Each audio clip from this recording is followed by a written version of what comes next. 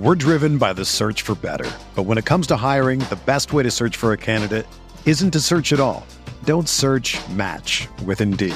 Indeed is your matching and hiring platform with over 350 million global monthly visitors, according to Indeed data, and a matching engine that helps you find quality candidates fast. Ditch the busy work. Use Indeed for scheduling, screening, and messaging so you can connect with candidates faster. Leveraging over 140 million qualifications and preferences every day, Indeed's matching engine is constantly learning from your preferences, so the more you use Indeed, the better it gets.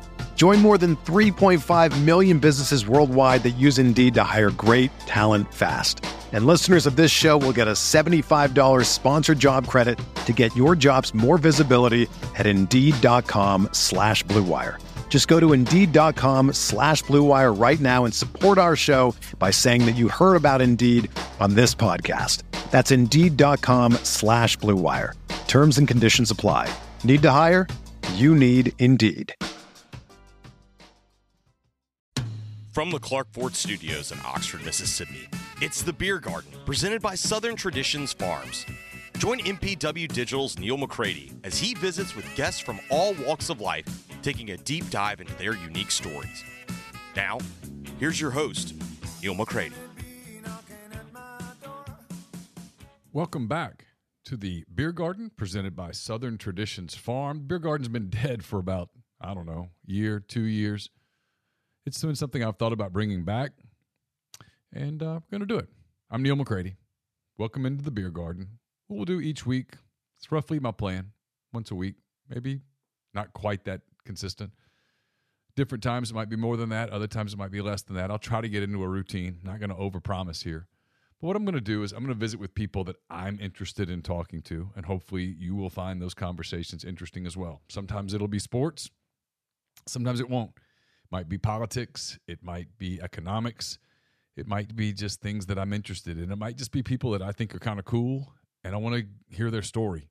That's the big thing. I want to hear people's stories. I always talk about, if I taught a journalism class, which I never will, assignment 1 in Journalism 101 would be go out on campus, wherever that campus might be, find somebody, tell me their story, write their story. Everyone has a story, and some people's stories are really fascinating. So that's what the Beer Garden is going to be, I hope. Like I said, sometimes it'll be sports. Sometimes it won't be sports at all. I'll let you know ahead of time so that we're not wasting your time. I'm not going to try to be Joe Rogan or anything like that. I'm nowhere near that good. But I'm always interested in that format of podcast. It's been the kind of thing that I've thought about doing and kind of thought would be fun for me and might energize me. And hopefully in return, you guys will get a podcast that you enjoy as well. I'm proud to announce that it's brought to you by Southern Traditions Farm. It's a 68-acre, 32-stall, upscale equestrian training and boarding facility in Canton, Mississippi. 2 sand rings, a grass ring, miles of wooded trails, a lot to be offered at Southern Traditions. Horseback riding offerings. You can buy your first horse and compete at nationally recognized competitions. There's a lot going on. It's a great place for events, reunions, parties, that kind of thing. So check it out on Facebook or Instagram at Southern Traditions Farm. I'm coming to you from the Clark Ford Studios. As always, Clark Ford is in Amory, Mississippi, 662-257-1900. Call that number, ask for Corey Clark, and Corey will give you a quote within 15 minutes in business hours on the Ford vehicle that you're looking for. Great service, great products. Corey and the people at Clark Ford want to be your car guy. They want to be your truck guy. They'll prove to you what that means when you make the call. 662-257-1900. Speaking of the Clark Ford Studios, Robert Perry from here in Oxford was kind enough to come to the Clark Ford Studios and have a seat and talk with me about his story. His story is one that I didn't pick up on until August the 14th, 2016. If you live in Oxford, that's a date that you remember. It's a date that a plane went down on its way back from Orlando to Oxford. It went down around Tuscaloosa. There were 3 couples on board. They all perished in that flight, leaving this town in total shock. It was something that hit home in our house because my middle child, Caroline, was very good friends and is very good friends still with Sarah Perry. And I guess they were in the 8th grade at the time. And Sarah lost both of her parents, Michael and Kim Perry, in that plane crash. That day, Robert Perry was in Memphis, and that day changed his life. He went from being in charge of 4 young people to in charge of 7. He went from living in Memphis, where he had just moved, to having to move to Oxford, completely changed his life, his wife Ashley's life. And I've watched from afar over the years as we've passed in social circles to some degree. Our kids are similar ages in some capacities. We've been at the same soccer games or dance recitals or whatever the case may be, crossed paths, and I've always just admired their strength from afar. And I've always told myself it was a story I wanted to hear on a podcast. And when I started thinking about relaunching the Beer Garden, there was something that always told me I want the first guest to be Robert Perry. I asked him to do it. He was kind enough to do it, generous with his time. It's a gut-wrenching story. It's also an uplifting story about going through, obviously, the worst tragedy that a family can go through, and to try to get to the other side, a process that's still going today. But you'll hear Robert talk about Perry grit, and about the word grit, and about perseverance, and about overcoming adversity, and the power of family and love, and all of those things that I think you will enjoy here on sort of edition 1 of the new and hopefully improved Beer Garden. So without further ado, we go to the MyPerfectFranchise.net hotline and Robert Perry here on the Beer Garden, presented by Southern Traditions Farm. Robert, I appreciate you doing this. I have always wanted to do this. I've thought about asking you years ago to do this, and I'm kind of glad I waited until this point, because there's been a lot of time that's passed since your brother and your sister-in-law passing in the crash. So I'm going to start here. I've spent the last several days since you were kind enough to agree to do this wondering, how do I start this? I'm going to start here. What do you remember about, I don't mean the specific day, but we'll use this day, Saturday, August the 13th, 2016. What was your life like on that Saturday? Yeah, that's a great question. I've never been asked that one. It's always about that Sunday. So, yeah, I mean, my family has moved around a lot. My 4 kids and Ashley and me, because they've supported me in my career, and I was always the guy with my hand up. So we had moved to 7 states. Ironically, started in Oxford, Mississippi, but on that Saturday, the 13th of August, we were in Memphis. And we had just moved back to Memphis. We were living in an apartment, and we were redoing a house. So my kids had been in school for 3 days at that point. So they were at Wednesday, Thursday, Friday. We've told them this several times, but we meant it this time, and that was the fact that was going to be our last move. So really wanted to get back to Memphis. You had moved there from Oklahoma City, right? Yeah, from Edmond, Oklahoma. Okay. Yeah. And so Ashley's from Arkansas, and my mom at the time lived in Little Rock, Arkansas, and my brother and sister-in-law and my 2 nieces and 1 nephew lived in Oxford. And so I travel a lot for work. I really needed to be close to an airport, so we lived in Memphis. I cannot even tell you what I did on that Saturday, but I would say it was our normal kind of weekend. My son was playing a lot of golf at the time, so we were probably around either the country club or the pool, and just kind of getting acclimated back to Memphis. That was our second stop. We had been there before and moved a few places in between, and we were glad to be back. Our kids were in St. Louis Catholic schools right there in East Memphis. So that was Saturday, August 13th, 2016. Your kids at that point were how old? So Knox was 13. Ada Grace was 11. Lucy was 9, and Annie was 6. So you're back in Memphis, and you've got the 4 kids, kind of stair-stepped, getting a house renovated. Yeah, probably feeling pretty damn good about where things were going. Your career is still going great, but it was going great. spending a Saturday, probably a little hectic in an apartment, that kind of thing. Yeah, yeah. Is it even possible? Do you even remember your life that much back then? Because it changed so dramatically the next day, and we'll talk about it. Is there a line of demarcation for you in your life when you think about it? Yeah, I think so. I mean, we try to be intentional with all we do, and again, having moved around as much as we have, we started in Oxford, we moved to Baton Rouge, moved to Little Rock, moved to Charlotte, moved to Memphis, moved to Vegas, moved to Oklahoma City, and then had just moved back to Memphis. So, we're a tight family, and so we did a lot together. And I can still remember it just being us, the six of us.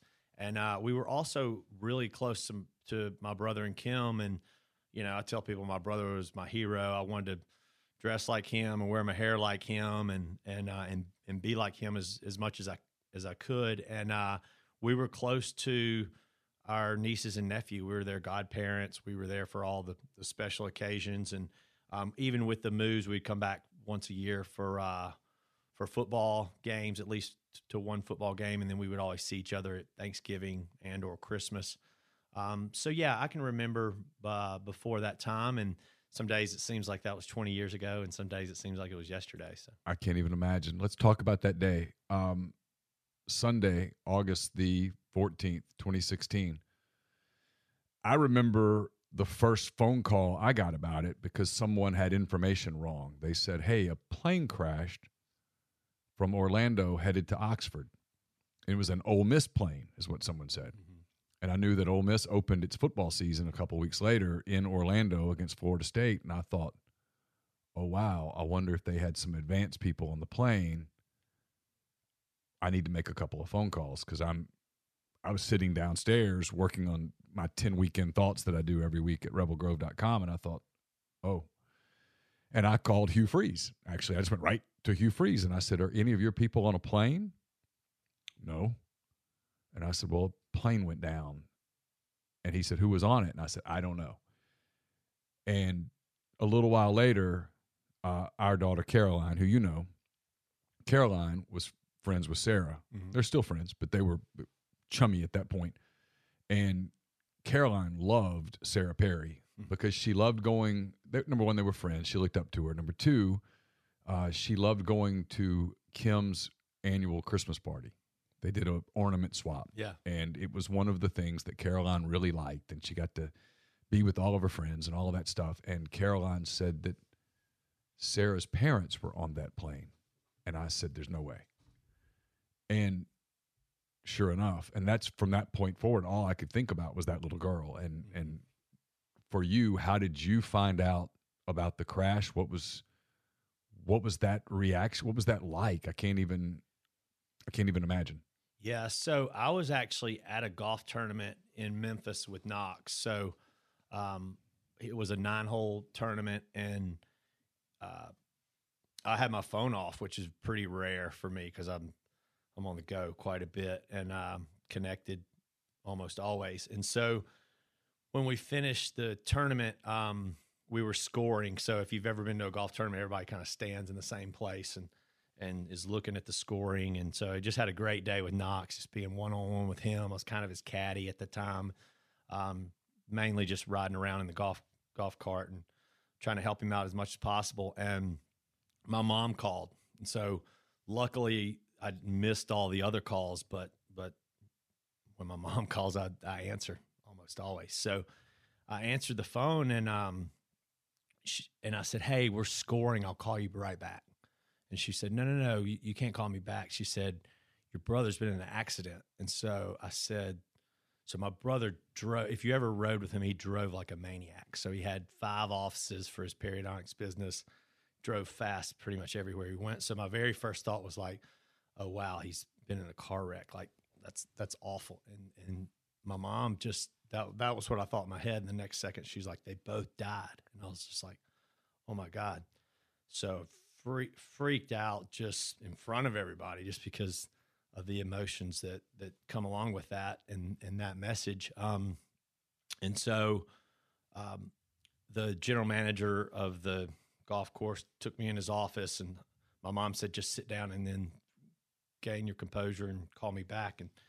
And so she was in Oxford with their 3 kids at the time, living in Little Rock, but had come over to Oxford to watch the kids while Michael and Kim went down for the dental convention for continuing education. So Ashley was at the Racket Club in Memphis with our 3 girls, and I was with Knox. And so I called Ashley, told her what happened.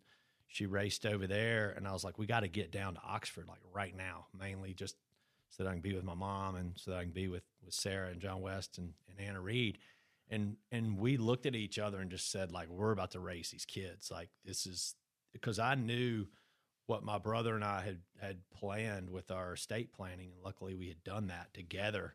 And so that took the guesswork out of who was going to raise the kids. Now, it took a little while before everybody realized what was going to happen, but I knew straight away. You all had talked about it. Yeah, well, we had written documents with our wills and with our estates that said, hey, listen, like, you know, I was always very close to Kim because they started dating when I was like in the 5th grade.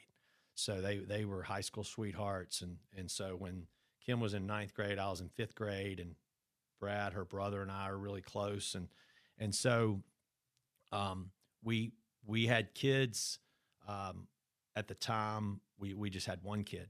And so he had Sarah, I had Knox, and we sat down and we said, okay, we're going to, like, if something happens to me, you know, make sure that in his case, Kim's taken care of. In my case, Ashley's taken care of. If something happens to both of us, we want you to take the kids. Will you do that? Yes, of course.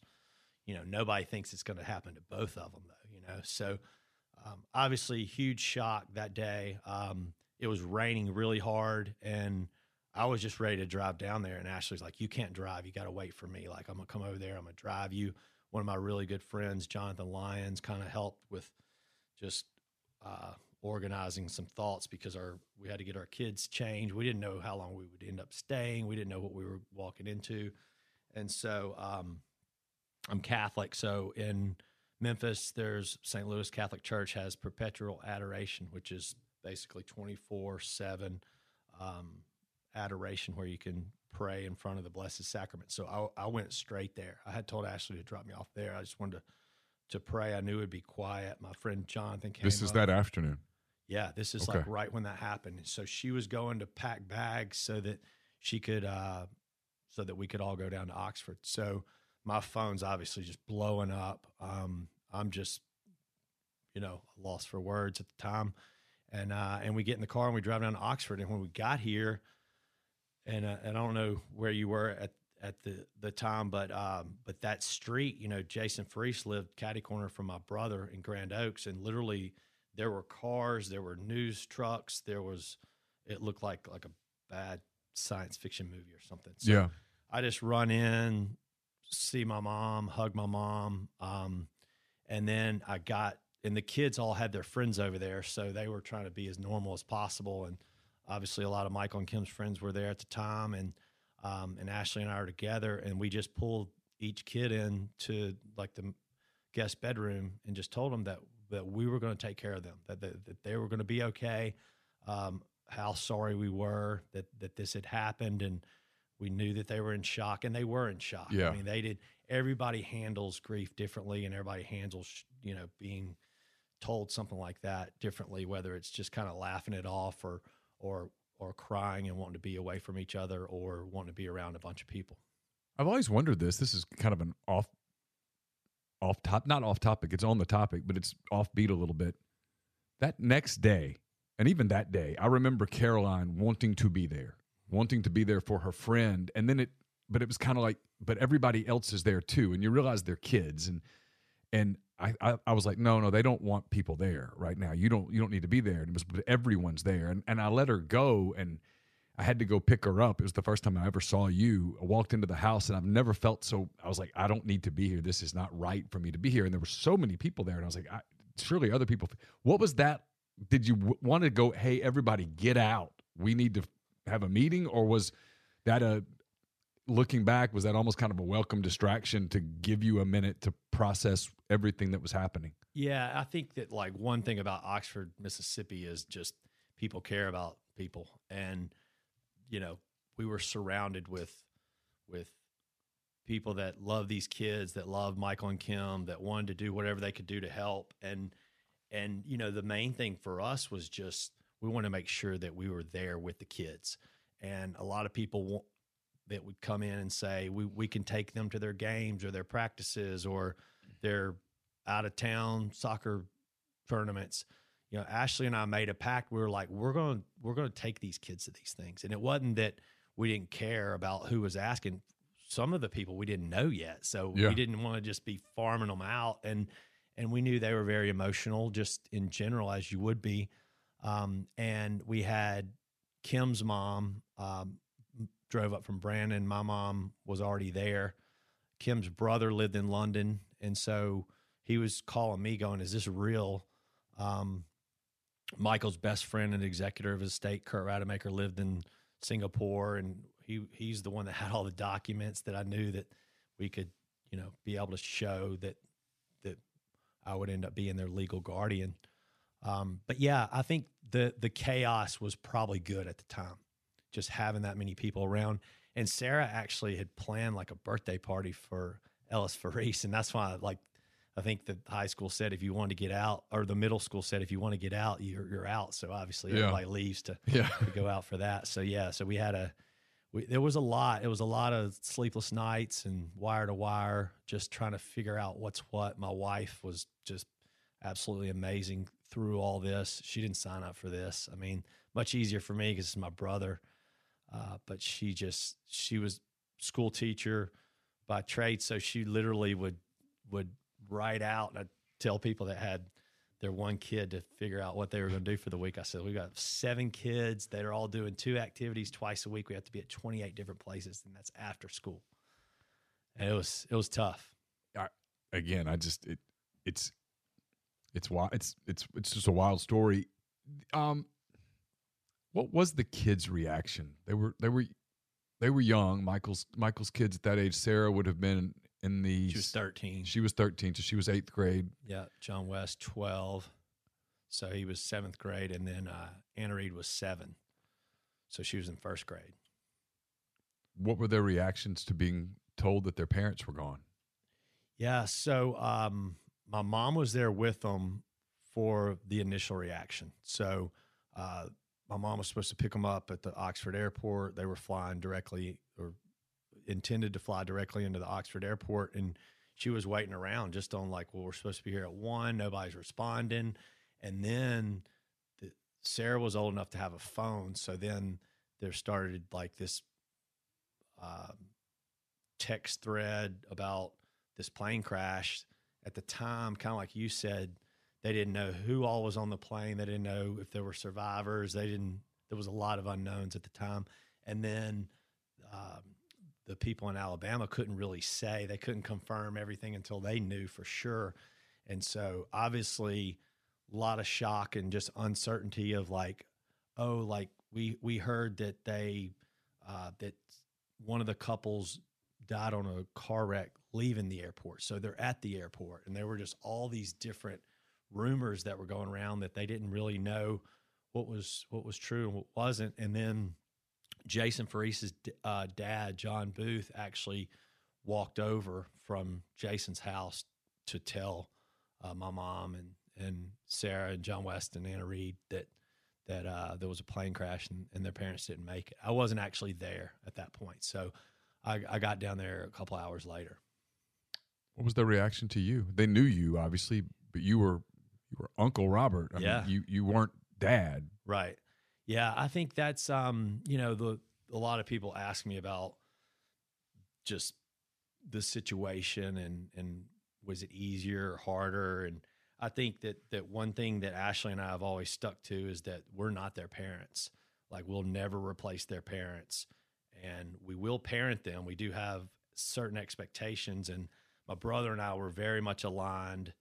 I feel like Kim and Ashley were very much aligned in just, how they wanted to raise kids and their expectations. So that remained.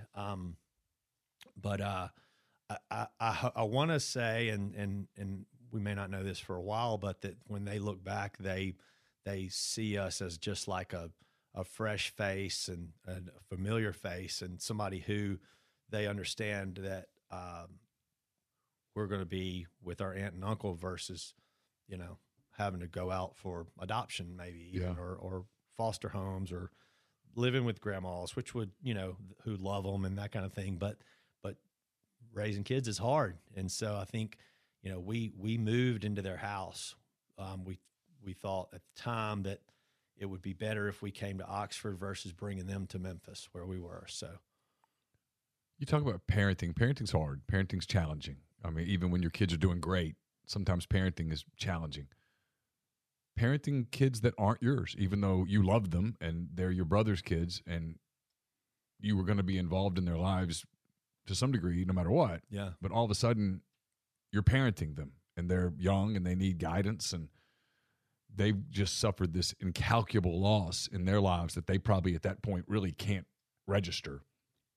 How difficult was it to parent kids that weren't yours? Yeah, very hard for several reasons. One is that, we did have different rules around what our expectations were, and now they were our rules. And so that was kind of tough because it's like our 4 kids understood what the rules were, but they didn't because they were, brought up, even though it's like my brother and Kim, they had different rules for their kids, not astronomically different, but I think that We're driven by the search for better. But when it comes to hiring, the best way to search for a candidate isn't to search at all. Don't search, match with Indeed. Indeed is your matching and hiring platform with over 350 million global monthly visitors, according to Indeed data, and a matching engine that helps you find quality candidates fast. Ditch the busy work. Use Indeed for scheduling, screening, and messaging so you can connect with candidates faster. Leveraging over 140 million qualifications and preferences every day, Indeed's matching engine is constantly learning from your preferences, so the more you use Indeed, the better it gets. Join more than 3.5 million businesses worldwide that use Indeed to hire great talent fast. And listeners of this show will get a $75 sponsored job credit to get your jobs more visibility at Indeed.com/Blue Wire. Just go to Indeed.com/Blue Wire right now and support our show by saying that you heard about Indeed on this podcast. That's Indeed.com/Blue Wire. Terms and conditions apply. Need to hire? You need Indeed. Whether you're a world-class athlete or a podcaster like me, we all understand the importance of mental and physical well-being and proper recovery for top-notch performance. That's why I'm excited that Unified Healing is sponsoring podcasts on the Blue Wire Network. Unified Healing is a new and super innovative global network of wellness centers powered by Energy Enhancement System, or EE System. If you haven't heard of the EE System yet, then you'll want to listen up. This technology promotes wellness, deep relaxation, purification, and rejuvenation. Wherever you are across the globe, access to a center is easy and affordable. Interested in experiencing the EE System technology for yourself? Go to unifiedhealing.com/Blue Wire to learn more and find a center near you. That's unified, UNIFYD, healing.com/Blue Wire. No material or testimonials on the Unified Healing website are intended to be viewed as medical advice or a substitute for professional medical advice, diagnosis, or treatment. Always seek the advice of your physician or other qualified healthcare provider with any questions you may have regarding a medical condition or treatment and before undertaking a new healthcare regimen, including EE System. You were stricter or you were? I think I was, I think we were stricter. Yeah. Okay. Yeah. And I mean, my brother loved sports and built a sportsplex and really wanted their kids to be good at sports. And so they were on a bunch of different teams and they valued grades. And so they wanted their kids to do well in school, which they did.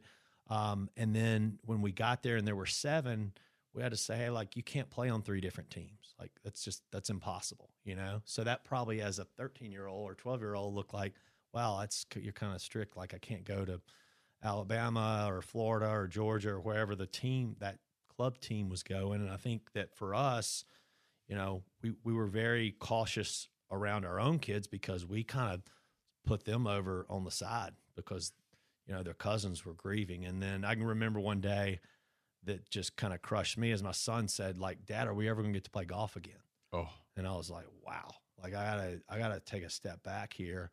And so I think, again, as parents, there's no rule book, there's no owner's manual, and you do the best you can. I know Michael and Kim did the very best they could.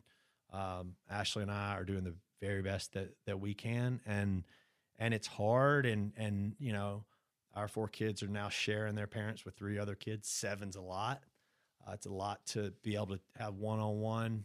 We were big on, one story I'll tell you about when we got there is that there was a FedEx or a Amazon package on the front doorstep. And so I opened it. My brother and I were really similar, just mainly like can-do attitude, and just we didn't really like to accept no for an answer. So we've been able to be pretty successful in what we've done. And so the book was called Grit, that was in that package, and it was something I was going to ask you about. Yep. Yeah. So written by Angela Duckworth, and it's a book that he would have given me. It's a book that he would have read, and he would have called me and said, "I'm ordering this for you. This is our story," right? Because, you know, not that we were like.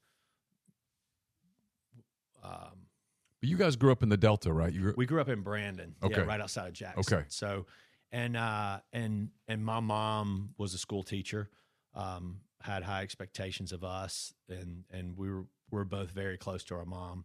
And my dad left our family when I was in 10th grade, so my brother was a freshman in college, and so that made Michael and me even closer because he was my guy. He was like my mentor and sure.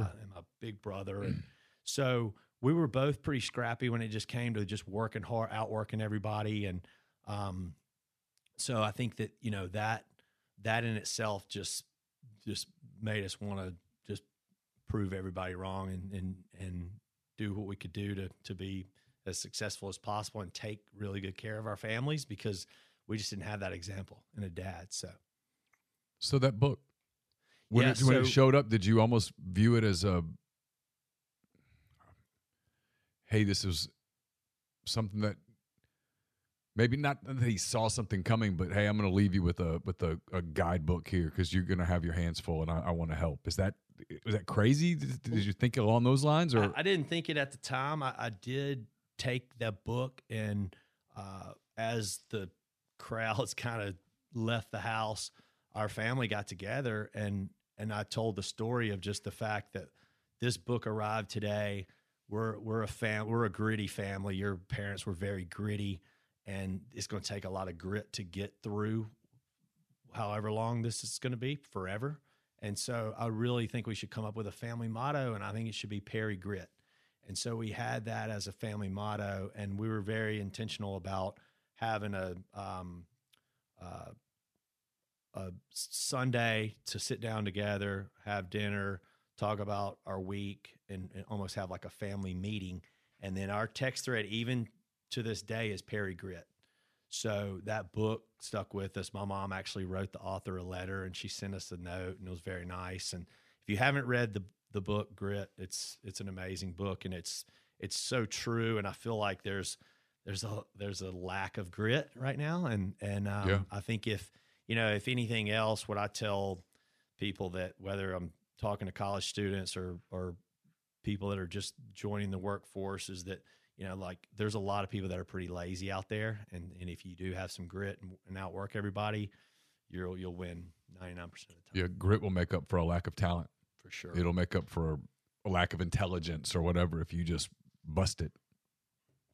You had to bust it. I mean, you guys had no choice. I mean, like you said, Ashley didn't sign up for that when you asked her to marry you, and she said yes. She probably wasn't thinking, yeah, we're going to end up in Oxford raising 7 kids, and 3 of them aren't going to be mine, and this isn't going to be easy, and we're going to be shuffling everywhere. And how did you mentioned your own kids. How did you you and Ashley, how did you guys kind of maintain those bonds that are critical in those years, right? I mean, like for me, Carson and I would always go on trips to see the Cubs or to see, whoever, and it was typically sports, but it wasn't always sports. But, Laura would do stuff with the girls. Then I took the girls to D.C., and I have all these things that I remember, me and my kids. How did you do stuff with your kids to keep those bonds going, mom and father-daughter, father-son, mother-son, that kind of thing, and at the same time not, alienate the children that had lost their parents through no fault of their own. How did you balance that? Yeah, really, that was really tricky. And again, I think kind of just going back to like, we're pretty goal oriented people. And if you have 7 kids and you don't have a calendar and you don't write things down, they're not going to happen. And so I think just being very intentional about like, I'm going to do something once a month with each kid one-on-one. I'm going to do something with Michael and Kim's kids all together, something with my kids all together. I mean, our love is the same, like across the board. So the love for these kids was always there. But I really think just, kids need attention. They need attention from a mother or an aunt, and they need attention from a dad or an uncle. And so we really just try to focus on that, just make sure we were intentional about spending that time. And we didn't always do it right, and we didn't always do it perfect. And I think that I traveled for work, and so a lot of times Ashley was left making sure she was keeping everybody where they needed to be. My sister-in-law's mom moved to Oxford. My mom moved to Oxford. Brad spent some time here because none of the kids could drive. So when we first got here, the oldest was 13. So it was 3 more years until Sarah drove. And we didn't want to be just passing them off to their friends' parents so that they could take them to all the practices. We were really intentional about making sure that we filled that role. And it was a lot. It was a Uber service, basically. I had a big Sprinter van that we drove around. I remember that. Carry grid on the back. So the memories are fun to look back on. None of it was easy. It's still not easy, but really, nothing worth having is easy. Not all marriages get through something like that. Yours obviously did. I mean, you guys, I'm certainly not inside, but from the outside looking in, you guys look like a hell of a team. How did you find time to, spend time with each other just to where you're not, because I have to think that at the end of a lot of days, because we do it with 3 kids, right? When they were little, and at the end of a lot of days, you're just beat, man. I mean, you're just like, I'm going to pour something in a glass here for a minute. Then right. 30 minutes from now, I'm going to sleep.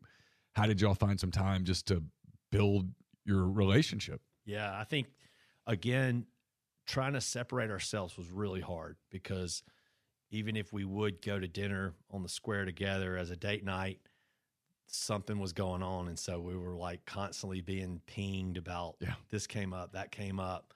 And to be able to really disconnect. Ashley and I are both music people, so that's kind of our default is that we'll go to a concert, and that gets you away from your phone and to really enjoy that. So we would just plan trips like that, and they didn't happen at first. It was more of just the date nights that we would try to do, but we lean very heavily on our faith, and so that really, I think, in the grand scheme of things, that's really what kept us grounded. She's an amazing woman, or she would have left a long time ago. So it's been it's been tough. She lost her mother. She lost her dad and her brother, and so this is our family. And so again, I think that she's just leans very heavily on her faith. She has a really good crew of friends that she can bounce things off of, and we just locked arms, and a lot of times just through that grit and just doing it, we would just look at each other and just say, we're doing it. Was it more challenging with the older kids than it was the younger ones, or not necessarily? Not necessarily. Just kind of depends on, every child's different, and everyone has different needs. Everyone, again, like going back to the grief, because we didn't want to just like overwhelm these kids by just being in their face at all times. Sometimes they just need to go in their room and cry, and us not go in there and say, what's wrong? We knew what was wrong. And so I think that's always delicate. And then the ones that act like everything's great, sometimes it's not either. So just really learning the personalities. We've done a lot of counseling. So I think that's been very beneficial with all the kids. And Ashley and I are like, she's way more emotional than I am, but I think we really try to be open with the kids and like make sure that there is that emotional connection there, because we care about them making good grades and being good at sports, but we also care about them being good people. We want them to be able to have an outlet. We want them to be able to have a connection to us, all 7, because life's hard, as you know. Middle school's hard, high school's hard, college is hard, getting a job. So we really want to be able to be a sounding board. I think we do an amazing job. I know Ashley, she's hard on herself sometimes, but she's done amazing. And when people tell me that all the time, I'm like, please just tell her that so she hears it from you. Yeah, I'm always amazed. I've seen you guys at different things, soccer games or dance stuff or whatever. Yeah, there's one night that always kind of stuck out to me. I don't know why it did. It was last year. John West was playing soccer for OHS. He was a senior. My son Carson was a freshman at the time. Carson looked up to John West a lot, but Carson wasn't playing he played a little bit as a freshman, not much. John West was out there the whole time, probably the best player on the team. And they were playing in, I want to say it was Lewisburg. It was so cold. God, it was so cold. All I could remember was how cold it was. And I kept hearing this voice because I had found a spot where for whatever reason, I was as warm as I was going to get. And I was like, I'm not moving. I'm just going to stay right here. And I kept hearing this voice sitting in a chair going, let's go, JW. And I looked over and that was you. And I don't know why that struck me because it wasn't anything all that, but it was just like, they've been through so much. And here they are out at the soccer field. Oxford's playing this game against a team that's pretty chippy. And it was an emotional game. And you remember probably the game because I remember Oxford won and the kids for Lewisburg were like, y'all aren't even going to the playoffs. Y'all aren't even going to the playoffs. There was a lot of that. There's a lot of talking. Yeah. I was afraid there was going to be a fight, all that stuff. And I just kept seeing you over there. All you were was just encouraging. Let's go. Come on. You got, stuff like that. And I just remember thinking, they do this every day.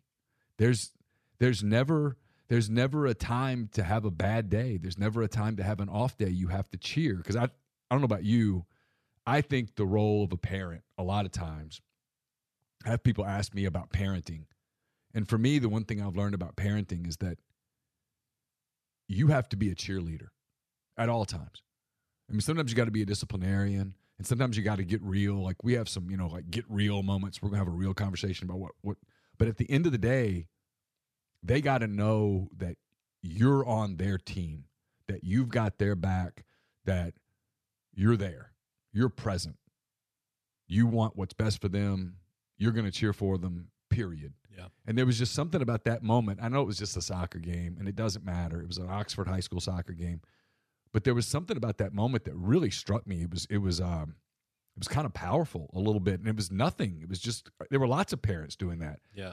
But it just hit me that, no, they're there all the time. You guys were always there, and I thought, I don't know, it was powerful to me. And I can't be the only person that would see you or Ashley or both of you at an event like that and think that's the one thing that they're showing their kids at all times is that we're here. Yeah. And look, it's hard to be at 7 places at once. So if anybody can figure out how to do that, let me know. But we do try to do as much as we can. We do have to split up a lot just to make sure that there is coverage. Now we have 3 in college, so we're doing the parents' weekends and that kind of thing. But I will say this, and what I tell people when they're like, wow, I don't know what I would do if that happened to me and I have a brother or a sister and what I'll say is that like Michael would be doing this exact same thing. I have 0 doubt.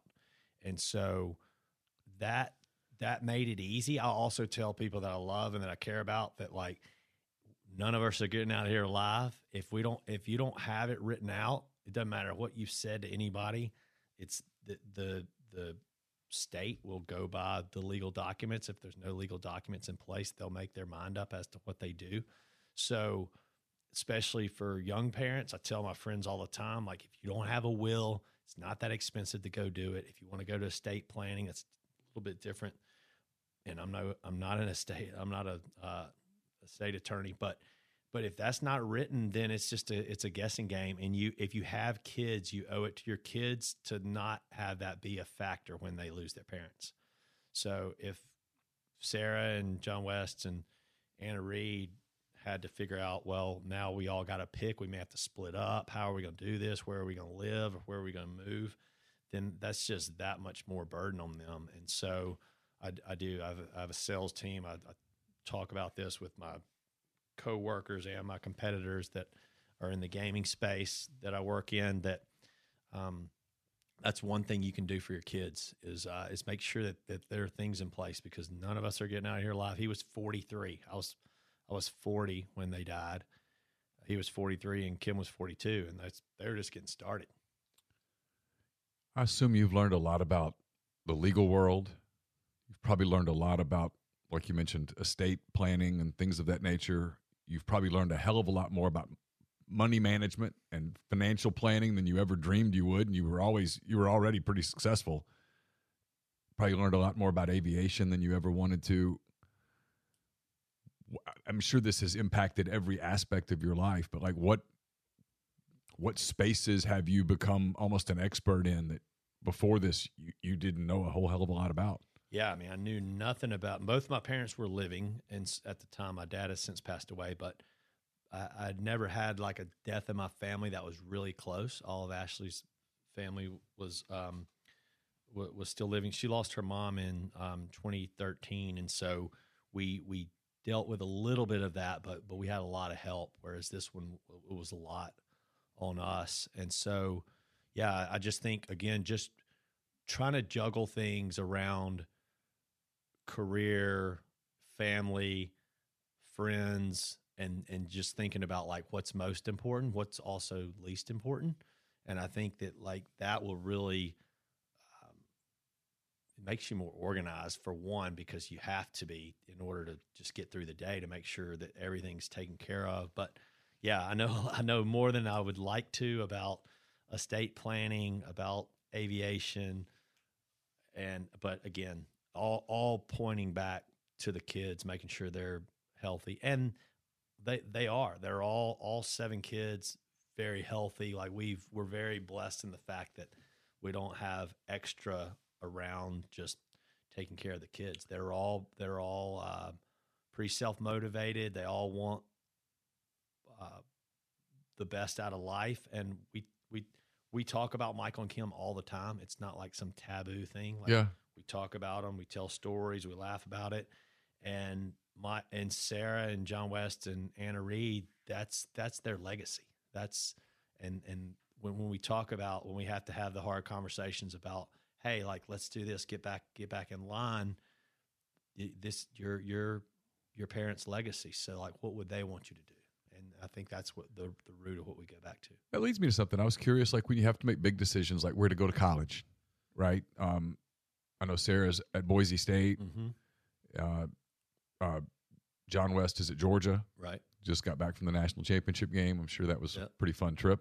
Probably a fun time to be a Georgia fan.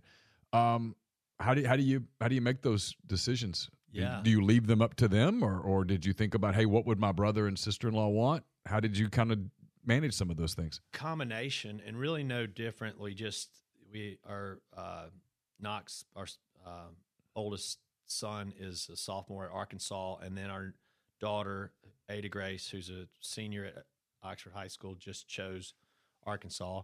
And she had choices. She had Tennessee and LSU and Oklahoma and Arkansas. And really with all of them, like we took them all to different schools. We looked at everything just as I feel like Michael and Kim would have done, because Michael went to Ole Miss and I went to Ole Miss because Michael went to Ole Miss. Right. And so I think, again, now everybody has so many more options, it seems like. And that's really what I want for all the kids. I want them to have options. I want to set them up. I do a lot of just family coaching, I feel like you were saying, being cheerleader. Ashley does the same thing.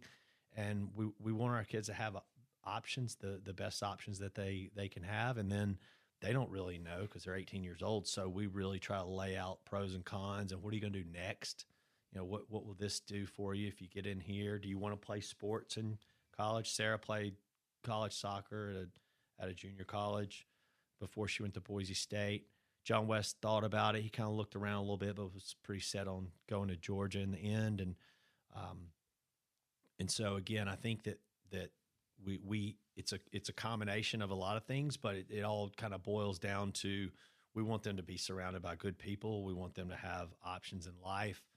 and we want them to thrive, just like every good parent wants for their kids. What would Michael say if he could talk to you today about what you've done with his kids?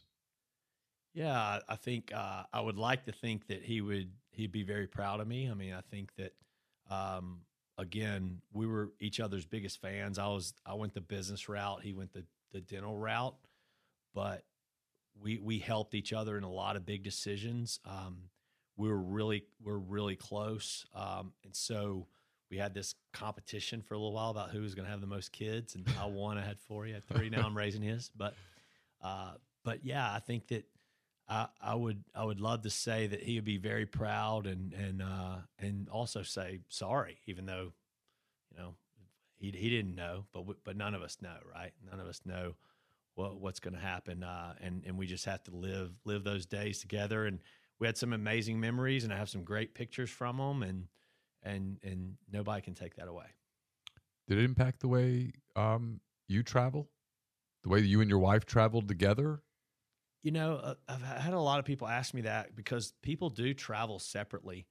And I think my mom said this one time, but she's like, surely, we're not going to lose two boys on 2 plane crashes. And I travel, I fly a lot for work. Yeah, I know you do. So I don't fly private, I fly commercial.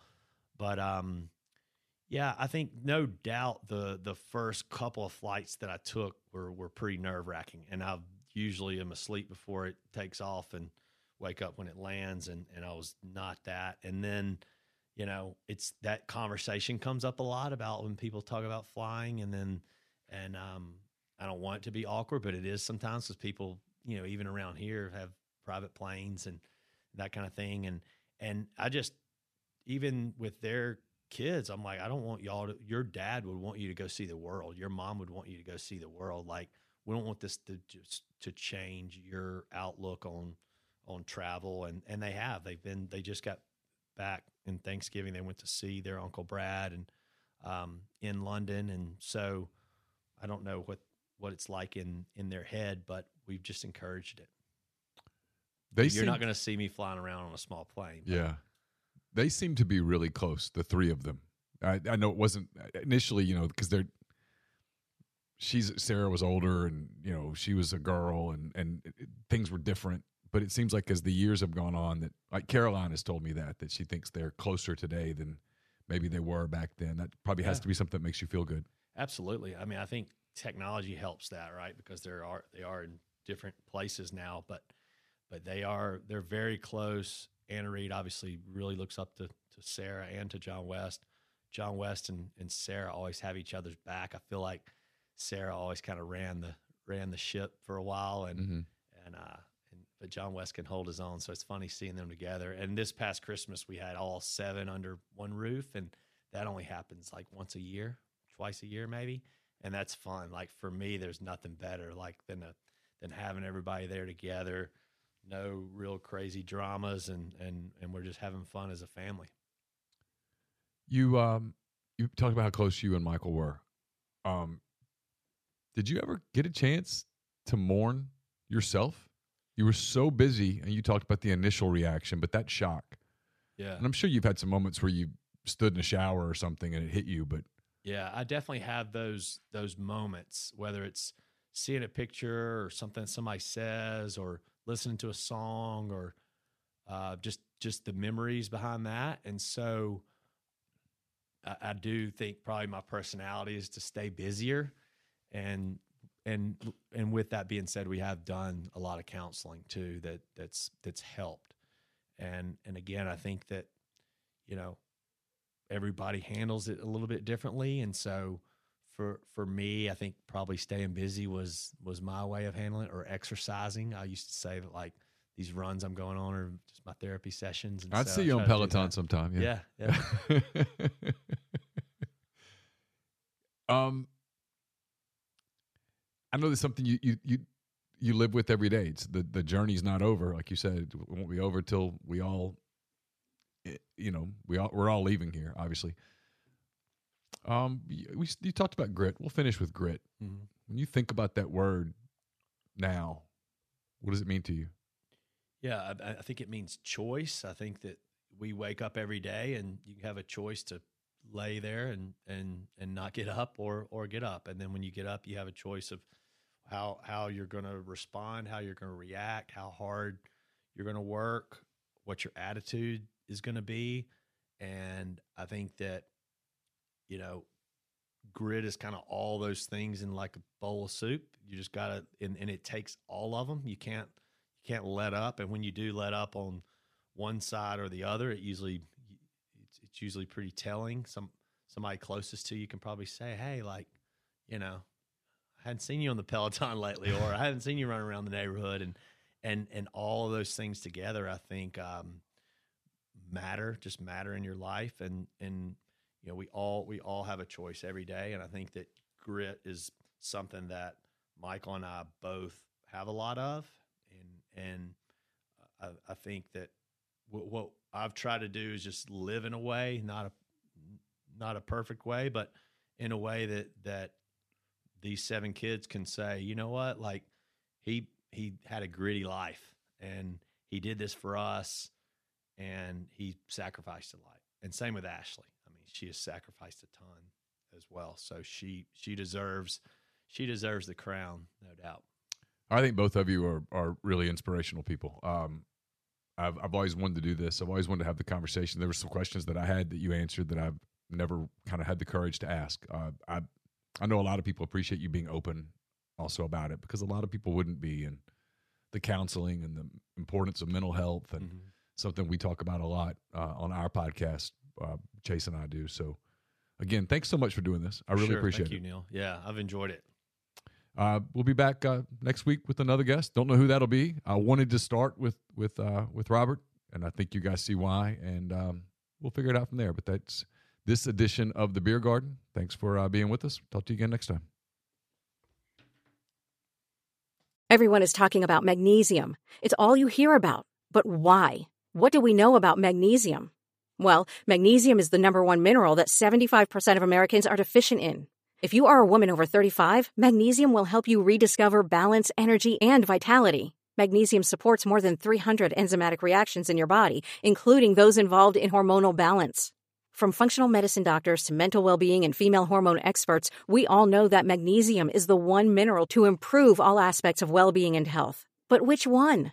Magnesium Breakthrough from Bioptimizers, the trusted choice recommended by leading experts with 7 best-absorbed forms of magnesium to ensure your body receives the support it needs for overall well-being. Go to bioptimizers.com/balance today and use code BALANCE10 for 10% off. Support your journey to wellness at bioptimizers.com/balance.